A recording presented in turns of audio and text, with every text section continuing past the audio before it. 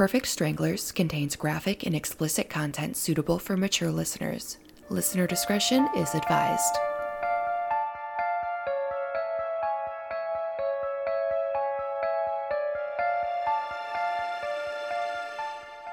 Hi everyone, welcome to Perfect Stranglers. This is Kylie. And I'm Bree. And I'm Nicole. She's back. For a limited time. For a limited time only. It's like holiday No, edition you still of put your Nicole. bye stranglers at the end of every episode, don't you? I don't. You don't? No. Because you usually say Nicole. bye. Well, you usually say You have bye. to put Like you, I do? Well, you say bye, and then Bree usually says bye, everybody. So I just stick with Bree's goodbye. All right. Well, if you wanted to add in a surprise bye stranglers, I'm sure no one would be mad. Just saying. I don't know. I always, because when we listen to... Do people actually like listening to my voice that much? I think they do. I think it's a nice end to it, because we had you say bye stranglers at the end of every episode for a long time. Yeah. And it's a nice end to it. Yeah. I don't know. You do what you want. Maybe I'll have to hide some I'm Strangler Easter eggs or something in Yeah. some of our Yeah. episodes. Yeah, I mean, our whole first season had a bye stranglers in it. It did. Yeah. You guys ever you ever have tabs open on your computer to see something later? Yeah. You're like, I'm just gonna pin it, I'm just gonna have the tab open, and then the page refreshes and it's not what you were looking for, and then you can't figure out what you were looking for. Yeah. Yeah. I'm having that happen for Christmas gifts. Oh, no. Because I should have written down exactly where I found stuff from to buy, Yeah. And it's getting to be crunch time here. Yeah. And Everly wants she just loves Marvel movies, just with a passion. And so I'm trying to get that figured out for her. But she's obsessed with Spider-Man, but there's Ghost Spider, which is Gwen Stacy, and she has a pink outfit. It's purple, pink, and white. And it's really hard to find an action figure of Ghost Spider. So I had one. I found it on eBay, but now it's gone. It's breaking my heart. Dang. Speaking of Christmas presents, I have recently been disappointed by Italy. Italy, you need to get your shit together, because I had this brilliant idea to send one of my coworkers this it was gonna be a beautiful basket of things, Michigan made and also homemade by yours truly. And luckily I did my research before I sent it. I looked at custom regulations for Italy, and you cannot send anything to Italy. Any type of food-esque item can't send. Anything literally you can't send so much stuff to Italy, and that makes me really sad. They have really, really strict regulations, and I'm really disappointed because I was excited to share some goodies with my coworker. That's sad. So that reminds me of a story. There is a bakery in the UK that I follow on Instagram, and they recently found out that so they have a birthday cake. I think it's a cake, but it might also be a brownie that they've put sprinkles on. They get their sprinkles from America. Well, America's food is awful. A lot of people who go overseas and eat foods that they can't eat here, like bread and stuff, they'll go over to the UK and eat the bread there, and they'll be completely fine. Turns out they're not actually gluten intolerant or have celiac disease or anything. It's just there's preservatives in our bread that they don't have over there, and it's really just the preservatives and how shitty our food actually is here, even though something may be a little bit healthy, it's truly not. Yeah. Everything here is so sugary and that type and processed. Right. So they'll go over there and they'll eat the food and they'll be fine. Well, they're using these sprinkles And the sprinkles that we use here have food that have ingredients that are not allowed at all over in Europe. So this company had to stop using their sprinkles, and then were stuck with using like ugly pale sprinkles that are used over in the UK. Gross. Because you can't use artificial coloring and Yeah. stuff. So Ew. that reminded me of that, because I would venture to believe that some of that restriction is a lot of the ingredients that we use here are not allowed over in the UK Yeah. or over in just Europe in general. Probably. Because our FDA rules are just so lax Yeah. compared to over there. Like, have you ever seen like naturally colored like M&Ms or like cereal or whatever? It's like it doesn't look good. Oh, No. I think maybe we. What's going on, Brie? Do you hear that? Yeah. We're gonna probably have to cut this part out, but I have a really nice neighbor who's snow blowing my sidewalk. So Oh, that's helpful. so Your nice. wish came true. yeah, just gotta wait for him to. That's helpful. Yeah, I had a friend who used like natural food colorings from like beets and berries and Yeah. stuff. And like I get what you're trying to do, but it's just not pretty. Right. You know? Yeah. Like if my food's gonna have color, it needs to have some like a punch to it. Like there's like red velvet cupcakes. Mm-hmm. Sometimes they can taste a little off if you're using too much food coloring. Yeah. But you do have to use some food to turn chocolate into red. Like you got to use some food coloring. Yeah. You know what I mean? Yeah. But yeah, they're like weird, like pea colored, like greens and just weird color. Yucky. Yeah. Yeah. Not appealing.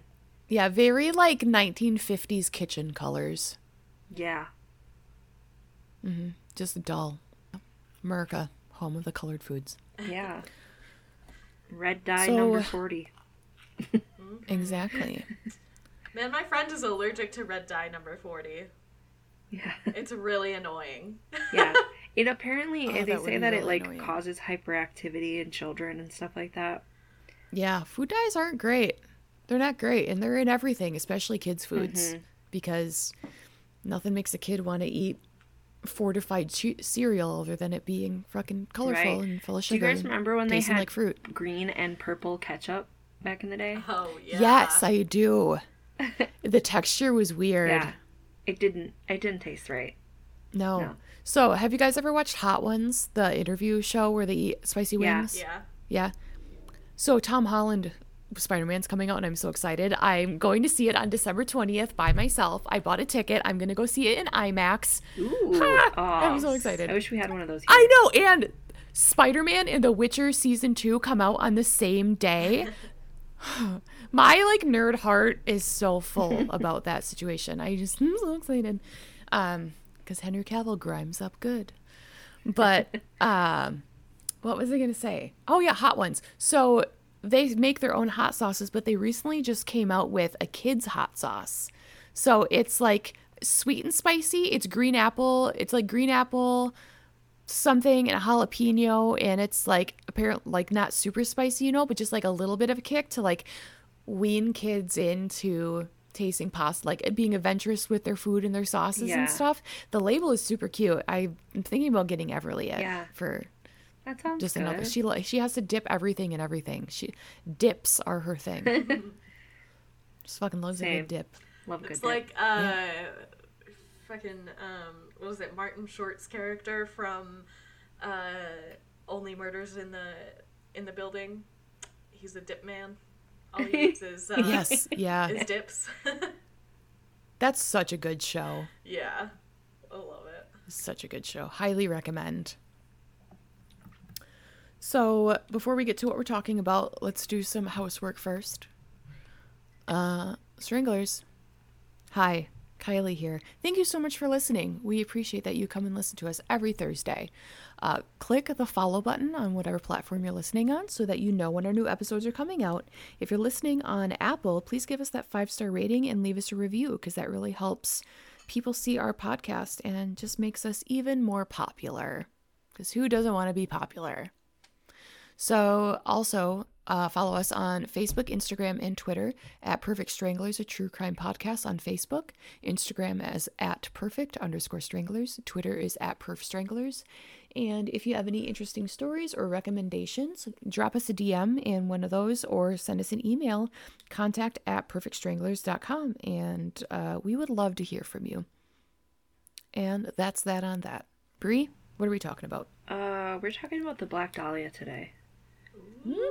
Which is something I've always, I've been interested in it, and I've always wanted to do this case. So that's what we're doing.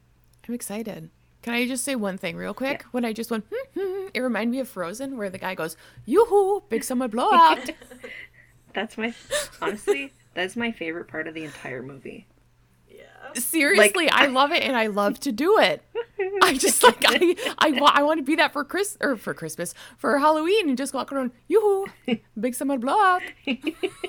That's literally the best part of the whole movie. Oh, is. It's so good. Yeah, is sad even. Because they try to make this whole spectacular movie, and that's my favorite part. That's the part that everyone remembers. That's the part adults remember. Yeah, I love it. Is that? Yeah. Okay, yeah. So the Black Dahlia, Elizabeth Short. We're gonna learn about kind of her history and what happened to her and all that kind of stuff. So. Elizabeth Short was born on July 29th in 1924. She was the third out of 5 daughters to Cleo A. Short and his wife Phoebe May Sawyer. They lived in Medford, Massachusetts, which is a suburb of Boston. Her father was in the business of building miniature golf courses. Fun. Yeah, until 1929. When the stock market crashed and the family went broke when he lost most of his savings. The next year, in 1930, Mr. Short's car was found abandoned on the Charlestown Bridge, and it was assumed that he had jumped into the Charles River on purpose and died. His body was never recovered, and Elizabeth's mother moved herself and her 5 daughters into a small apartment in Medford, and she worked as a bookkeeper to support them. As a child, Elizabeth was sick with bronchitis a lot, and she suffered from severe asthma attacks. She had lung surgery at age 15, and her doctors suggested that she relocate to a milder climate during the winter months to prevent further respiratory problems, which, I mean, if I could just have my doctor write one of those notes up, you have to move to quick. California or Hawaii climate. Or something in the winter. Doctor's orders. So her mother sent her to live with family friends in Miami, Florida during the winters. She dropped out of Medford High School when she was a sophomore, and a few years later, in 1942, when Elizabeth was 18, Elizabeth's mother received a letter from her husband, who she thought was dead for 12 years. Wait, what? Yeah. It was an apology letter, and he revealed to her that he had started a new life in California. So in December of that year, Elizabeth moved to Vallejo, California, to live with her dad, who she hadn't seen since she was 6 years old. She lived there for about a year until arguments between her and her father led to her moving out in January of 1943. She began working on an army base and lived with friends, and she briefly lived with an Army Air Force sergeant who reportedly abused her. She left in mid-1943, and she moved to Santa Barbara, where she was arrested on September 23rd, 1943, for underage drinking at a local bar. She was 19, and the drinking age in California has been 21 since at least 1933. Which surprised me coming from Wisconsin, because when my parents were 18, they were allowed to drink. It was legal. in Wisconsin. Yeah. I'm not saying that my parents are this old, but I'm just saying, like, more recently, like, the drinking age is, like, way lower in our state. So... Oh, by the way, I have to apologize to your dad. That reminds me. What's your dad's name again? Roger. Roger. Listen, I am so sorry that I swear so much. I'm trying to cut back just for you. I'm going to try and cut back on the F-bombs, the S-bombs. I'm sorry I said boner in the previous episode. I'm really trying. I'm going to make it my New Year's resolution to stop saying all of the curse words. Thank you for caring. All right. That is all. I'm sure Continue. He appreciates that. Okay. So, she was sent back to Medford. After her underage drinking, she was sent back to Medford by authorities, but instead of going to Medford, she went to Florida, and she only made visits to Massachusetts. In 1946, after World War II, she visited an Air Force lieutenant that she knew from living in Florida, and he was stationed at the Naval Reserve Air Base in Long Beach, California. So she ended up staying in California, moving back to California again, and working as a waitress with dreams of being an actress. Tale as old as time. She was a very social and exuberant young lady, and she was just always trying to meet new people who could make her an actress. Well, her fun in LA lasted about 6 months before she was ultimately murdered. On the morning of January 15th, 1947, Elizabeth's body was found severed into 2 pieces, bisected at the waist, and completely drained of blood. It was very pale. Her skin was very pale. She was also mutilated with several cuts on her thigh and breast. She had been slashed from the corners of the mouth to the ears, creating the Glasgow smile. Her body had been washed and was posed, with her top half having her hands above her head, with the elbows bent at right angles, and her lower half was also posed and positioned about a foot away from her top half, with her legs spread apart and her intestines tucked neatly underneath her buttocks. Oh. I think doing a second pass through with the snowblower here, so I'm gonna pause for a second here. What nice neighbors, though. Yeah. Every time I hear Glasgow smile, I think of the Joker. Yeah. Or the Irish guy from Sons of Anarchy. Exactly. What a good show that was, too. Full of men who grime up good. You know who's the grossest, nastiest, grossest guy that I really hated so much on that show? Who? Was the guy with dark curly hair and blue eyes. I don't remember his name. But... Opie? No. He was an older guy. I don't know who that is. He had a mustache, and he had lighter colored eyes and dark, curly, short hair. Oh, I know who you're talking about with the mustache who was really tan. Yeah. Yeah, he was an awful fucking person. He's disgusting. He was like, do you remember Prison Break? Teabag? No. Did you ever watch Prison No. Break? Okay, I don't know, I know some of our listeners who have watched Prison Break. That guy in Sons of Anarchy is like that show's Teabag from Prison Break. Just like slimy, disgusting, gross human. Yeah. I think he's almost done. He's doing like the alley so like people can get out. Yeah, I don't know much about that guy. He's the neighbor, I mean. I've lived here for like 3 years and I've said hi to him and stuff, and I don't even know that guy's name. I remember I wonder when people stopped knowing their neighbors, because there was definitely a time when people really started knew their neighbors. I feel like it was probably around the time cell phones and social media really started to be a thing, where people stopped knowing their neighbors. I mean, I think it also depends on what kind of neighborhood you live in, because That's true. Yeah, for sure. I'm thinking of Midwest nice neighborhoods. I'm just not that friendly, you know? Like, the guy that lives above me, though, he's an older guy. He looks like he's probably in his, like, 60s. He's a vet. He has a dog. And I hear him laughing his ass off every fucking night. I'm sure he's a little drunk watching TV, but he literally, and I can hear him yawn every night. I hear, every night, like that old grandpa yawn, so every single night as I'm reading my books. Like he's a veteran or a veterinarian? Like a veteran, okay. Yeah. Yeah, like a veteran. Okay.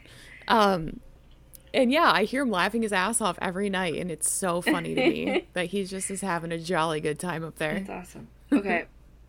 Okay, he's gone now. Okay, this discovery was made by a local resident, Betty Bersinger, who was out walking with her 3-year-old daughter. She initially thought what she was seeing was a discarded shop mannequin, but when she realized that it used to be a person, she went up to the nearest house to call the police. On the scene, investigators located a heel print, tire tracks, and a cement sack, which I take to mean a bag, which once contained cement mix. Anyways, inside of it was watery blood, so that's pretty gross.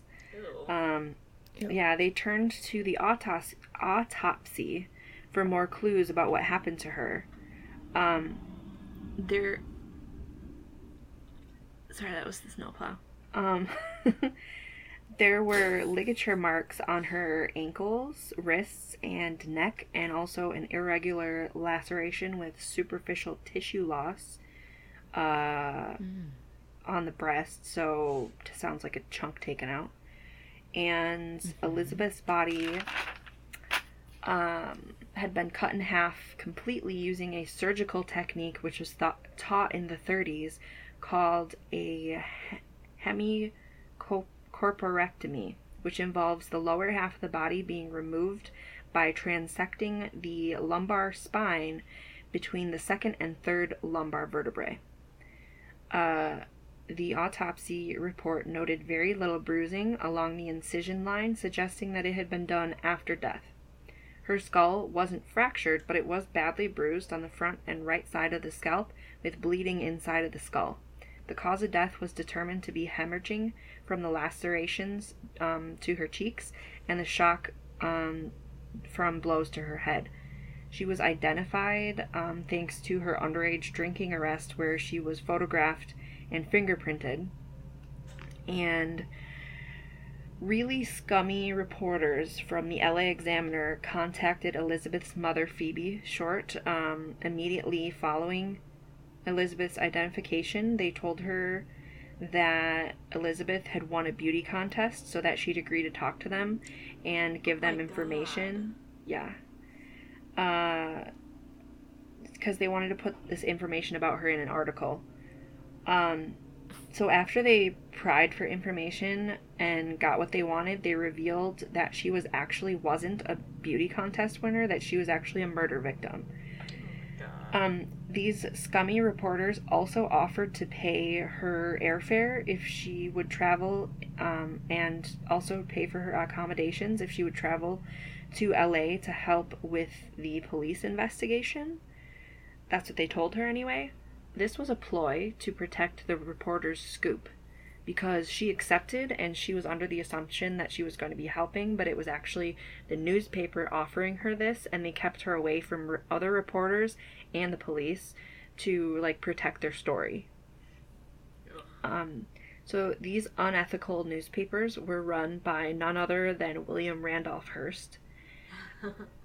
Yeah, they sensationalized the case in the papers, and the media nicknamed her the Black Dahlia, because it was rumored that she loved wearing black, and that it was her signature color.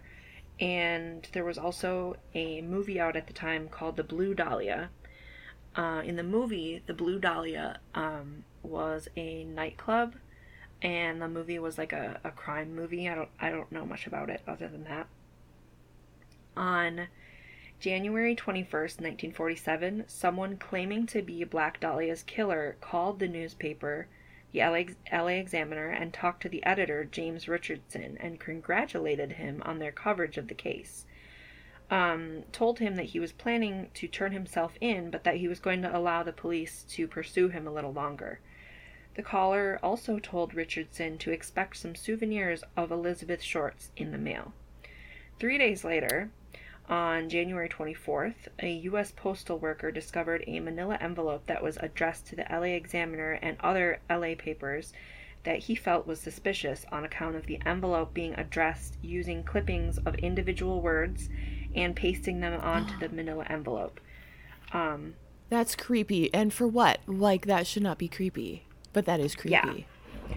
Also on the envelope read, here's Dahlia's belongings, letter to follow. Inside of the envelope was Elizabeth's birth certificate, business cards, photographs, names written on pieces of paper, and an address book with the name Mark Hansen embossed on the front. Everything had appeared to have been cleaned with gasoline, but despite efforts, several partial fingerprints were found on the envelope. They were sent to the FBI for testing, but sadly these prints were compromised in transit and were unable to be analyzed. On the same day that this manila envelope showed up, a handbag and a black suede shoe were seen on top of a garbage can about 2 miles from where Elizabeth's body was found. These items were recovered by police, and when they looked for prints on these items, they found that any prints had been wiped clean with gasoline, destroying any fingerprints. So as far as the suspects go, the first person that they looked into was this Mark Hansen guy from the address book with his name embossed on it. He was a wealthy nightclub owner and theater owner and an acquaintance of Elizabeth, who sometimes was called Beth. And she and her friends had stayed at his house on several different occasions, and he confirmed that the shoe and handbag were ones that looked exactly like Elizabeth's. Elizabeth's roommate, Ann Toth, told investigators that Beth had recently rejected sexual advances from Mark Hansen and suggested it as a possible cause of her death. Hansen was cleared, though, and so were 150 other men that the LAPD interviewed and polygraphed as potential suspects. The investigation was a huge undertaking because they had a total of 750 investigators from the LAPD and other departments working on the case in its initial stages. Tons of other locations throughout LA were searched, but they never found any more evidence. LA City Councilman Lloyd G. Davis posted a $10,000 reward for information leading the police to Short's killer, which $10,000 back in the late 40s is equivalent to about $115,902 in today's money. Wow. A few confessions. Yeah. A few confessions were reported to the police after the reward was offered, and most of which were deemed to be false, with several people who made false confessions being charged with obstruction of justice.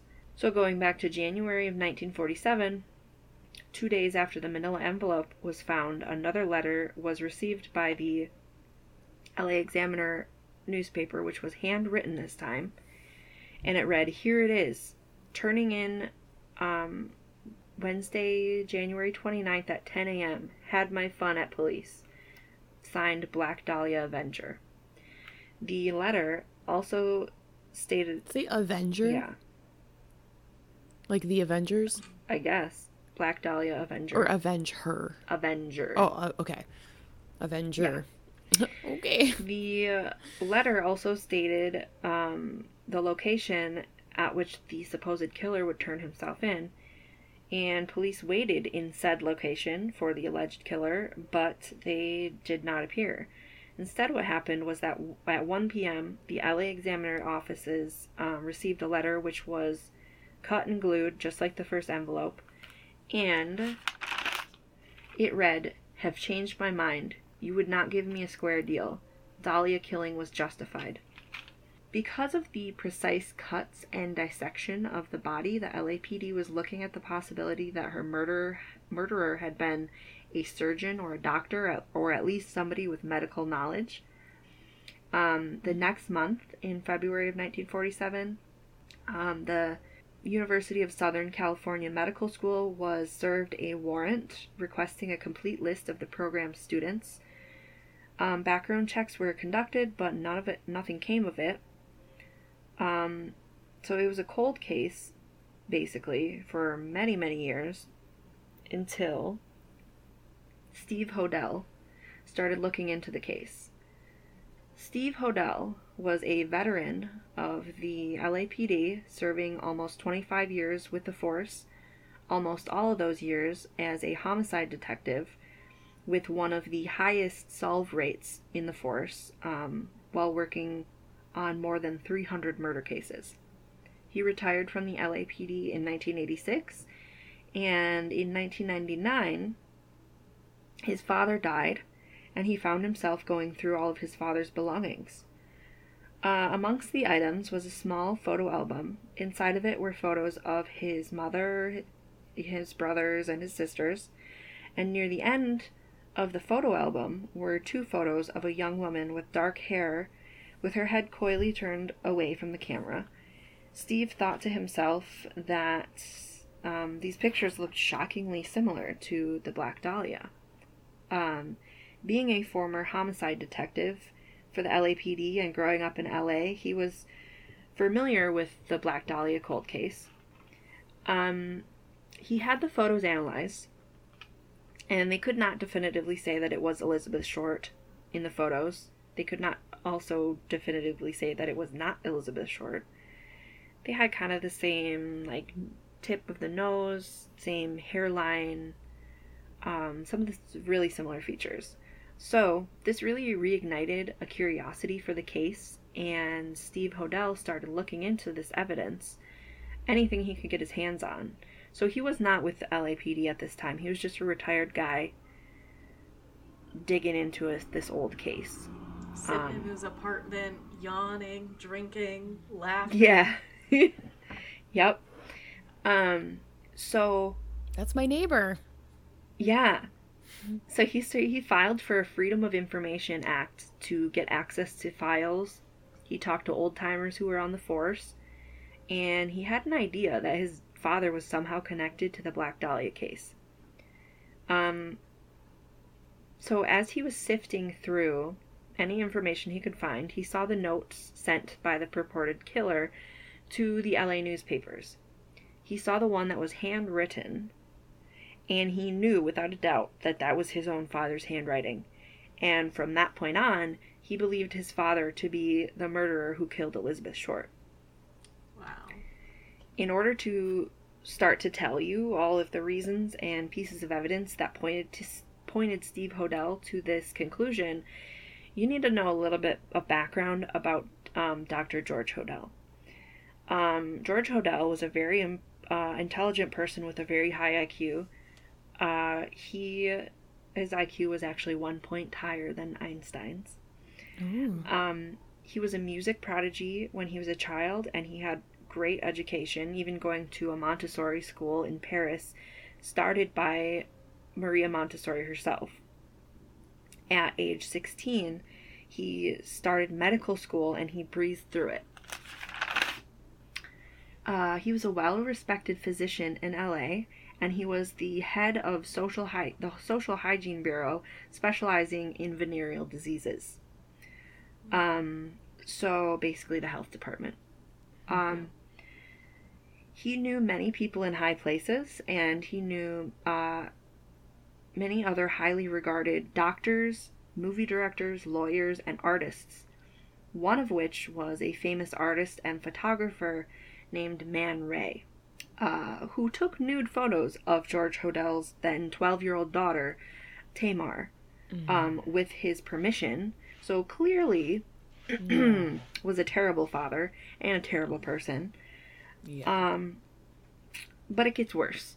At age 10, George Hodel taught his daughter Tamar the she taught her oral sex and started passing her around to his friends at orgies that he would have. And he eventually he himself raped his daughter around age 14, and she ran away from home. Mm-hmm. And she was located by the police, and she told them about the abuse that she had endured, and they arrested her father for incest. In court, the case was dropped after many family members of George Hodell's claimed that Tamar was lying. Oh my God. Yeah, likely because they didn't want him to go to jail, because he was a rich and successful doctor who often gave money to these family members. Yeah. And the fact that they arrested him for incest instead of, like, sex crimes. Yeah. Like, incest is a sex crime, I guess, but not like a violent sex crime. Right, like... Yeah. Like, rape, assault. Right, like at knife point or what. I mean, yeah. I don't know. It's like she was abused for so long that, like, that wasn't needed. Yeah. You know what I mean? She just was... Her mind was not... Disassociated. She was disassociating from what was happening. I feel terrible for her. Yeah. Yeah. So, one of the reasons that Steve Hodell thinks that his father was the murderer is because of how Elizabeth Short was posed. Positioned with her hands over her head. The placement looks extremely similar to family friend and photographer Man Ray's photo, which is entitled Minotaur. In the photo, in Man Ray's photo called Minotaur, it is basically a person, a shirtless person with their hands up, and it kind of looks like, it's supposed to look like a bull's head with like like the horns. Yeah. Is the imagery that you're supposed to be getting from it. So he felt that his father was inspired by his friend's artwork, and that he wanted to create a masterpiece with a medium that he knew well, which was the human body, since George Hodell was a doctor. Steve Hodell's suspicions that his father was the murderer of the Black Dahlia were strengthened when he found in some old original files that the LAPD had considered George Hodell a suspect. He was specifically listed on a short list of 5 main suspects. Oh, wow. Yeah. Another thing he uncovered in his investigations, was a receipt from a building company who had been doing construction on the Hodell home on Franklin Avenue a week before Elizabeth Short's murder. The receipt was for several bags of concrete, and he thinks that George Hodell used empty bags left over from the construction project to transport Elizabeth's body in that concrete bag with the watery blood in it. Like, he thought that was one of the bags. And he later found that after the incest case in 1949, that the LAPD officers had illegally bugged George Hodell's home in 1950. The tapes were not included in the evidence, but the transcripts were. Some shocking quotes from the transcripts include this very damning quote. "Supposin' I did kill the Black Dahlia. They could never prove it now. They can't talk to my secretary because she's dead." Now, George Hodell's secretary, it was listed as a drug overdose on her death certificate, but, I mean, he's a doctor, and he could have maybe injected her or, set it up to, so, also he knew people in high places. He could have just had it written on the death certificate. So, also revealed by the bugging devices was Hodell's involvement with paying off members of the LAPD, and also wanting to organize the same type of arrangement with the DA's office. Also revealed in these recordings was that Dr. Hodell was involved with doing back alley abortions, possibly for those who were like the powerful who's who of Hollywood. and it is hard to definitively say with any degree of certainty that there is 100% proof that Dr. Hodel was unequivocally the murderer, because about 80 to 90% of all the evidence, including physical evidence, has been lost or misplaced over the years. Wow. Okay. Yeah, so that's suspicious. Yeah. Possibly, / probably, because of the payoffs of Hodel apparently dealt out to the members of LAPD, and at the time, the LAPD was extremely corrupt, even more so than they are today. And payoffs were very common back then. Hodel likely had a lot of dirt on other people because he knew about the sexual histories of many of his famous friends and had access to files, being that he was the head of social hygiene for LA County, and also because he had been performing these secret abortions. They stopped pursuing him as a suspect in 1950, despite members of the LAPD telling their family members that they knew exactly who killed the Black Dahlia and that it was a doctor who lived on Franklin Avenue. So it seems like it was known, but like he was being protected. Yeah. Maybe because of payoffs or something. Mm-hmm. So very suspicious.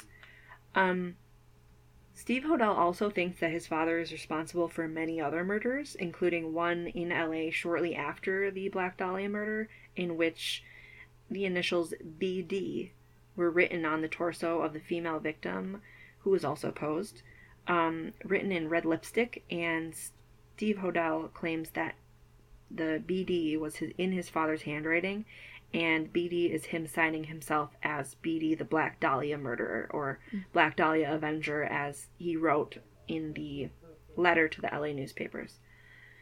Also, there was a murder in the Philippines in 1967 that Steve Hodel thinks that his father may be responsible for, because in 1950, after George Hodel, he kind of suspected that he was being watched, or a suspect or whatever, so he moved to Hawaii for 3 years, and then he moved to the Philippines, and he lived in the Philippines for over 30 years. Wow. So, also a little suspicious. Yeah. Yeah. So, but anyways, this murder in the Philippines in 1967, he thinks that his father might be responsible for it because it was the female victim who was dissected and found posed in a vacant lot about a half mile from George Hodel's residence in the Philippines. And Steve Hodel presented his claims to the assistant DA of the LA County, which at the time he was anyways, so now he's a former assistant DA. His name is Stephen Kay, and he reviewed Steve Hodel's findings, and he agreed with him and said that had George Hodel been alive today, George Hodel died in 1991, but had George Hodel been alive today, that he would recommend charging George Hodel with murder. Wow. At least 2 counts. Yeah. So, pretty much seems like it's solved, but there's no way to tell because all the evidence is gone, suspiciously. Yeah. That's so it's wild. not like you can really go back and... Yeah. I think it's pretty clear that he's definitely the murderer. Yeah. I mean, there were other doctors that they suspected, but I don't know. For me, it's like the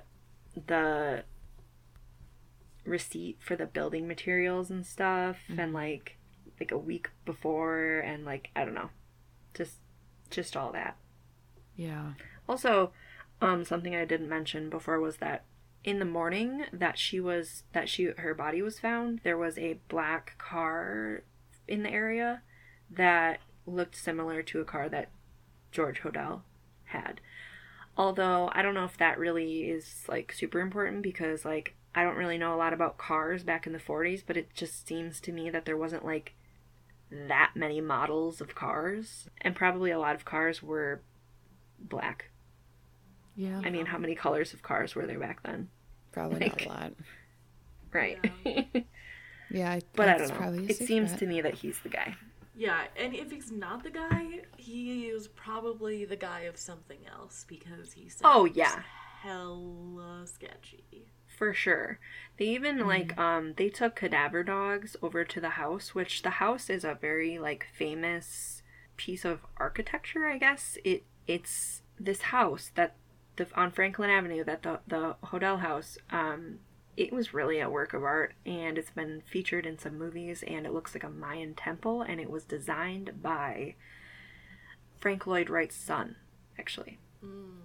It's a beautiful house. So anyways, they took these cadaver dogs to the house, and also there's a secret room in the house, behind a bookcase, that the kids were never allowed to go in, and they just assumed that it was storage or something like that. But who knows what went on back there, or what was stored back there. But these cadaver dogs did hit on cadavers in and around the area of that house, in the alley behind the house.